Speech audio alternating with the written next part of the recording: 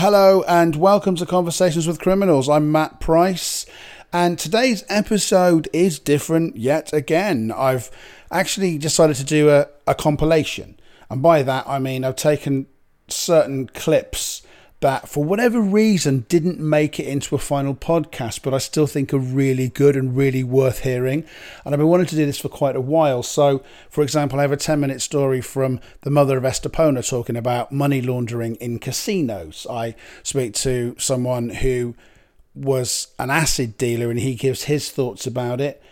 I also get to introduce Martha, who hasn't been on the wrong side of the law, but is, of course, the reason why I've been doing this podcast. So I hope you enjoy this one. I've actually had great fun just listening back to it, actually, and all the people that I've met. None of the material here today has been on a previous podcast, so it's all new and it's all fresh, and I hope you enjoy it.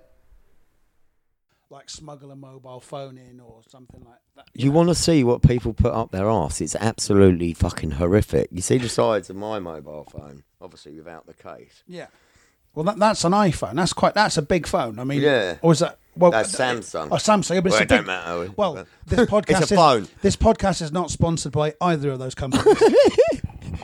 People who, if you say the word fox and you don't actually see them in your house 24 hours a day every night, you imagine something like Basil Brush. It's nearly a dog. You could look after it, feed it. It could be. You know, when you imagine that they are mangy, fucking eat your baby if it's got milk on its face kind of things around here. They are nasty. Brent, tell me, I never look. Where did I catch the last fox? What? In this house. Where did I catch him? What, in this house? In the back here, wasn't it? In here? Right. I caught one in here shitting in my house. Yes, it's sitting on the floor. In my house. Sitting on the floor. Walking around over church, and he went, as if to go like, what? You fucking little cunt, right? I ran round there, he ran up here and then ran up the stairs. I thought, fuck, now he's locked in my bedroom. So I've got the big blue sack that you get all the sand in, you know, you get like a ton of sand in a big... Then builder's bags. Builder's bags, you know, like you get sand delivered in a big bag. Like a big... Like them ones in the garden.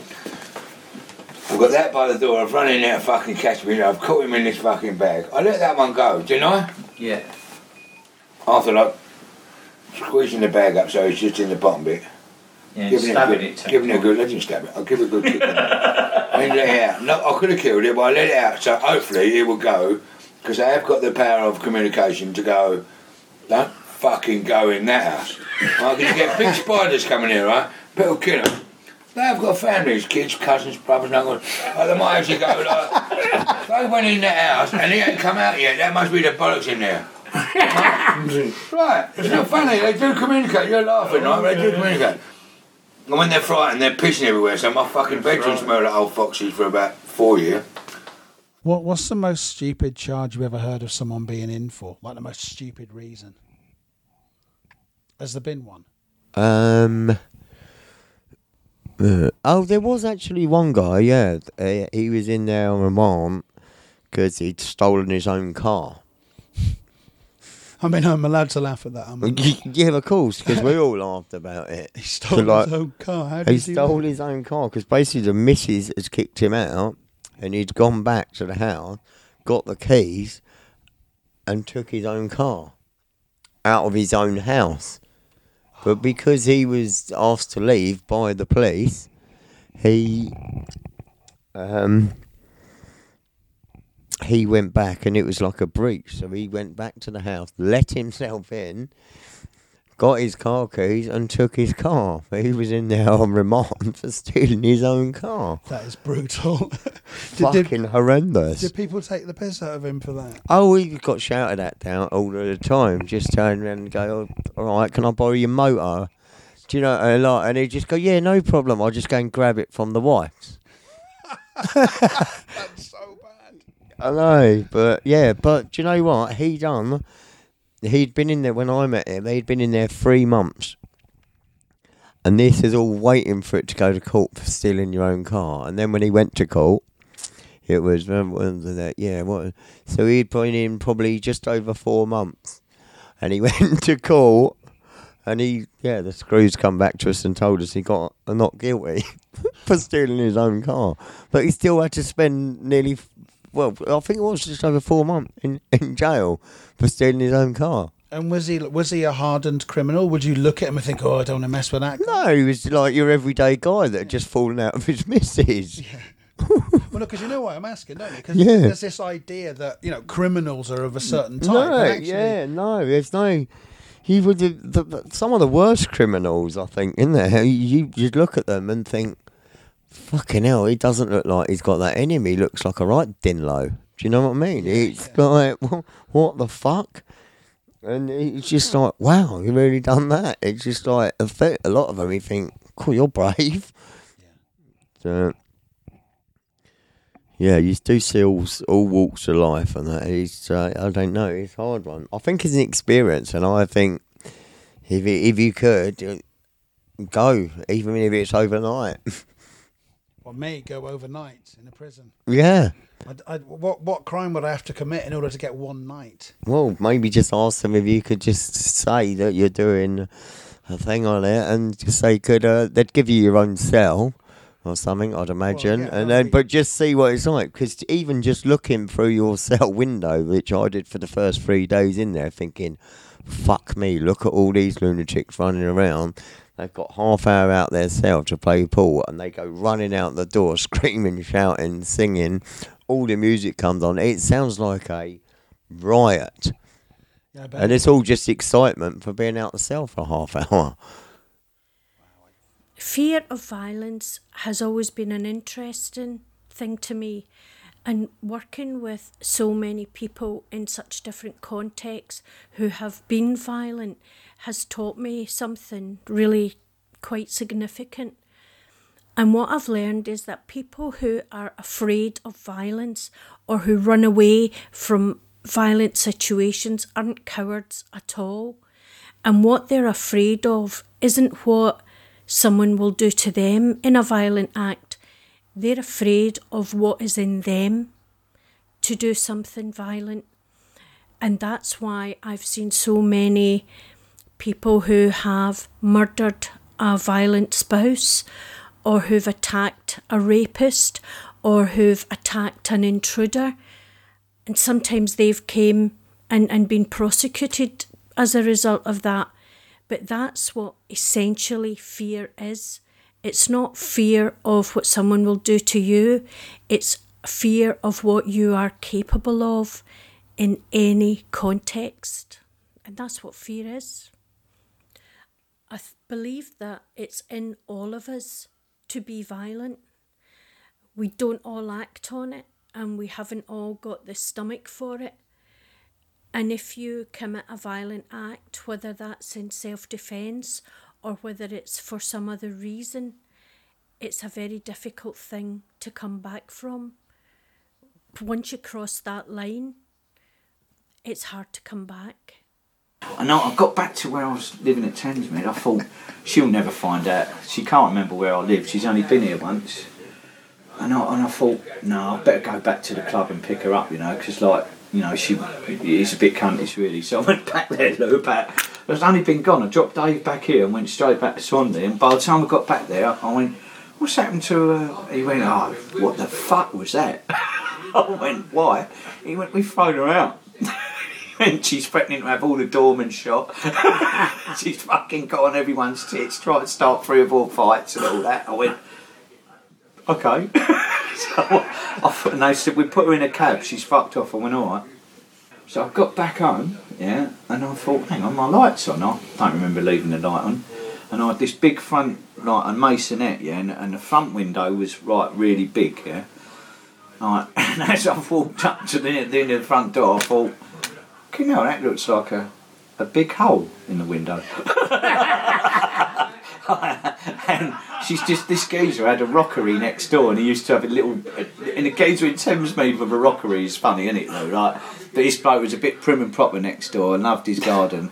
She's just picked this rock up, put it through my front window, climbed in the window, cut all her legs, there's all blood on the fucking thing, right? And she's laid on the settee, found the bag of Charlie I had, took a sniff at all that, and drunk the last 3 or 4 cans of beer, which is like to set you out of it, going, "What are you doing, you cunt?" So I've gone, "Oh," I said, "I was looking for you." I said, "I'll come back here, you cunt. I fucking had to get in, didn't I?" I was like, "Yeah, I suppose you did, really, yeah." So I thought, well, you know, like, it's got all blood running down her legs, Lou, and all that, when she's cut herself. I thought, but in the morning, what was really funny, the geezer next door come and knocked on the door, and he went, "Excuse me," he went, "I've got a rock missing from my rock."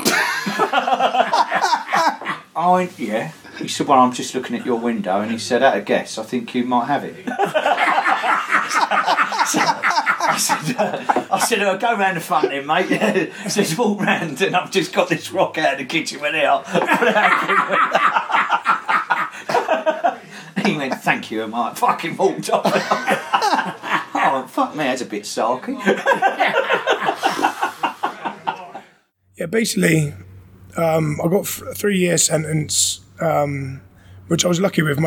Acid's the only drug that they can test and convict you on the strength of the drug. So if you bought cocaine and it was 1% or 99%, you still get the same tariff. Okay. With acid, the stronger it is, the more years you're going to get. Oh, right. Yeah, so you're looking at 1 to 7 or 1 to 8 years. So my solicitor gave me the news that you could be looking at 7 to 8 years. How did that feel? That was a scary thought. That was 100% scary thought. I had a wife and kids at the time. I was doing it as a little sideline for the family. Do you know what I mean? I'm not trying to justify it. It was a silly game, but it was more money. I was still working, but it was a sideline just to make money for me, the kids, live a happy life. So yeah, I got 3 years. So it was like a medium strength acid. Luckily, it wasn't the strongest stuff, but it's still enough to do damage. And in prison, I sat back and I learned a lot. I'd done a 5-month business studies course. So I got a diploma in business studies. Okay. I'd done English and maths. I became a teacher's assistant in there as well to teach people. I just wanted to better myself. I realised I'd done something silly, but I also read up and learned about acid and the side effects of LSD.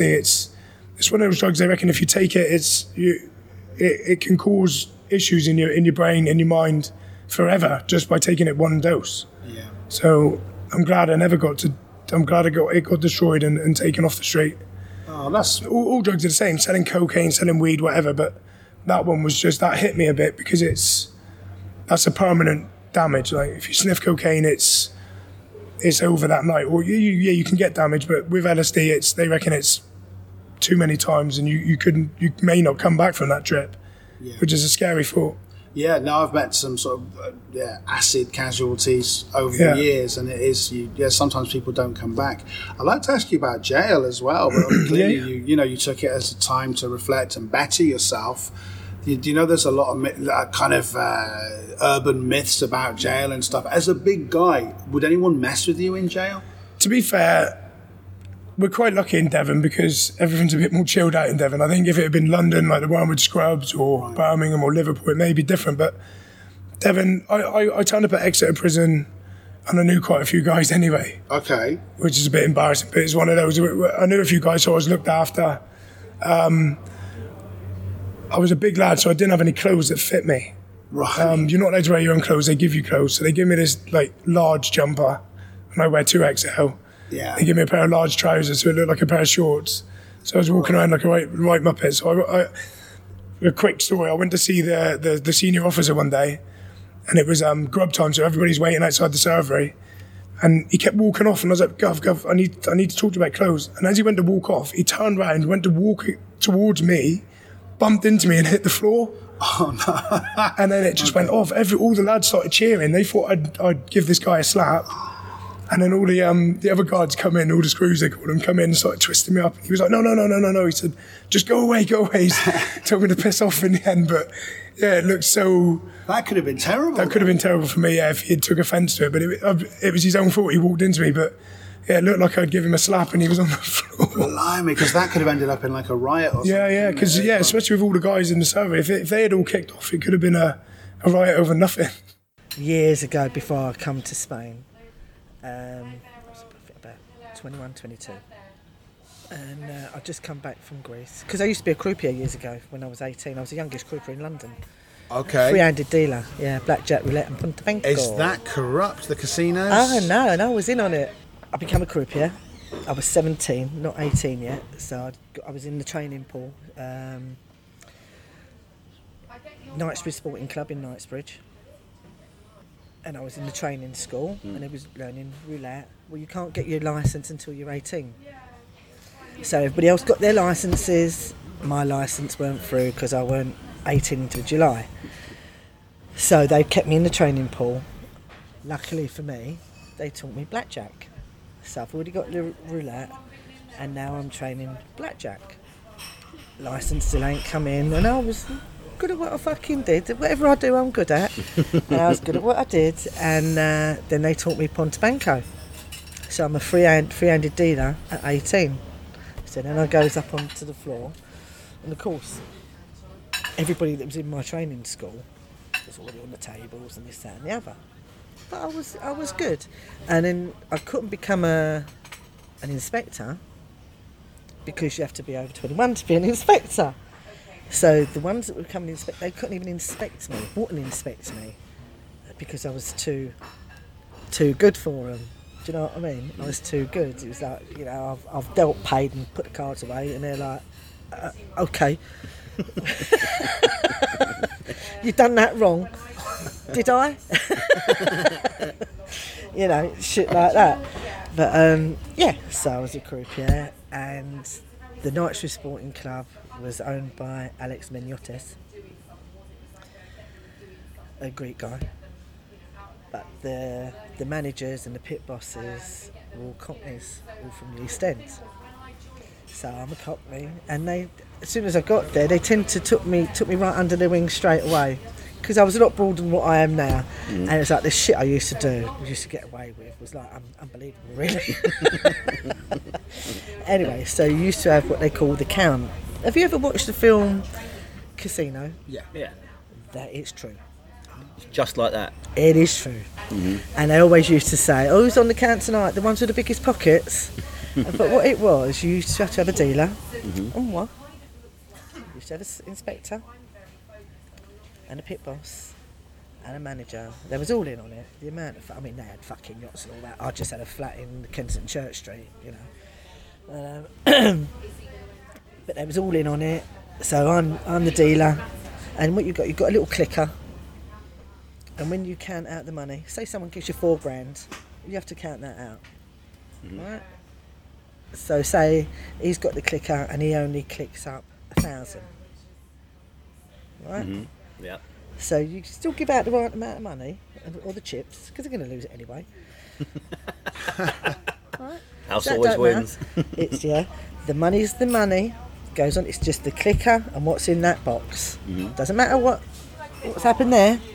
Right, because they're gonna cash chips go all around the casino, or they cash in and they go somewhere else and they go on another table. So he says counted up, he's clicked up 1,000. Right, so that's dead $3,000. When the pit boss comes round, she's got a little book, and she gets the clicker, and she puts the number in the book for AR7, so roulette 7, and she do that to all the tables.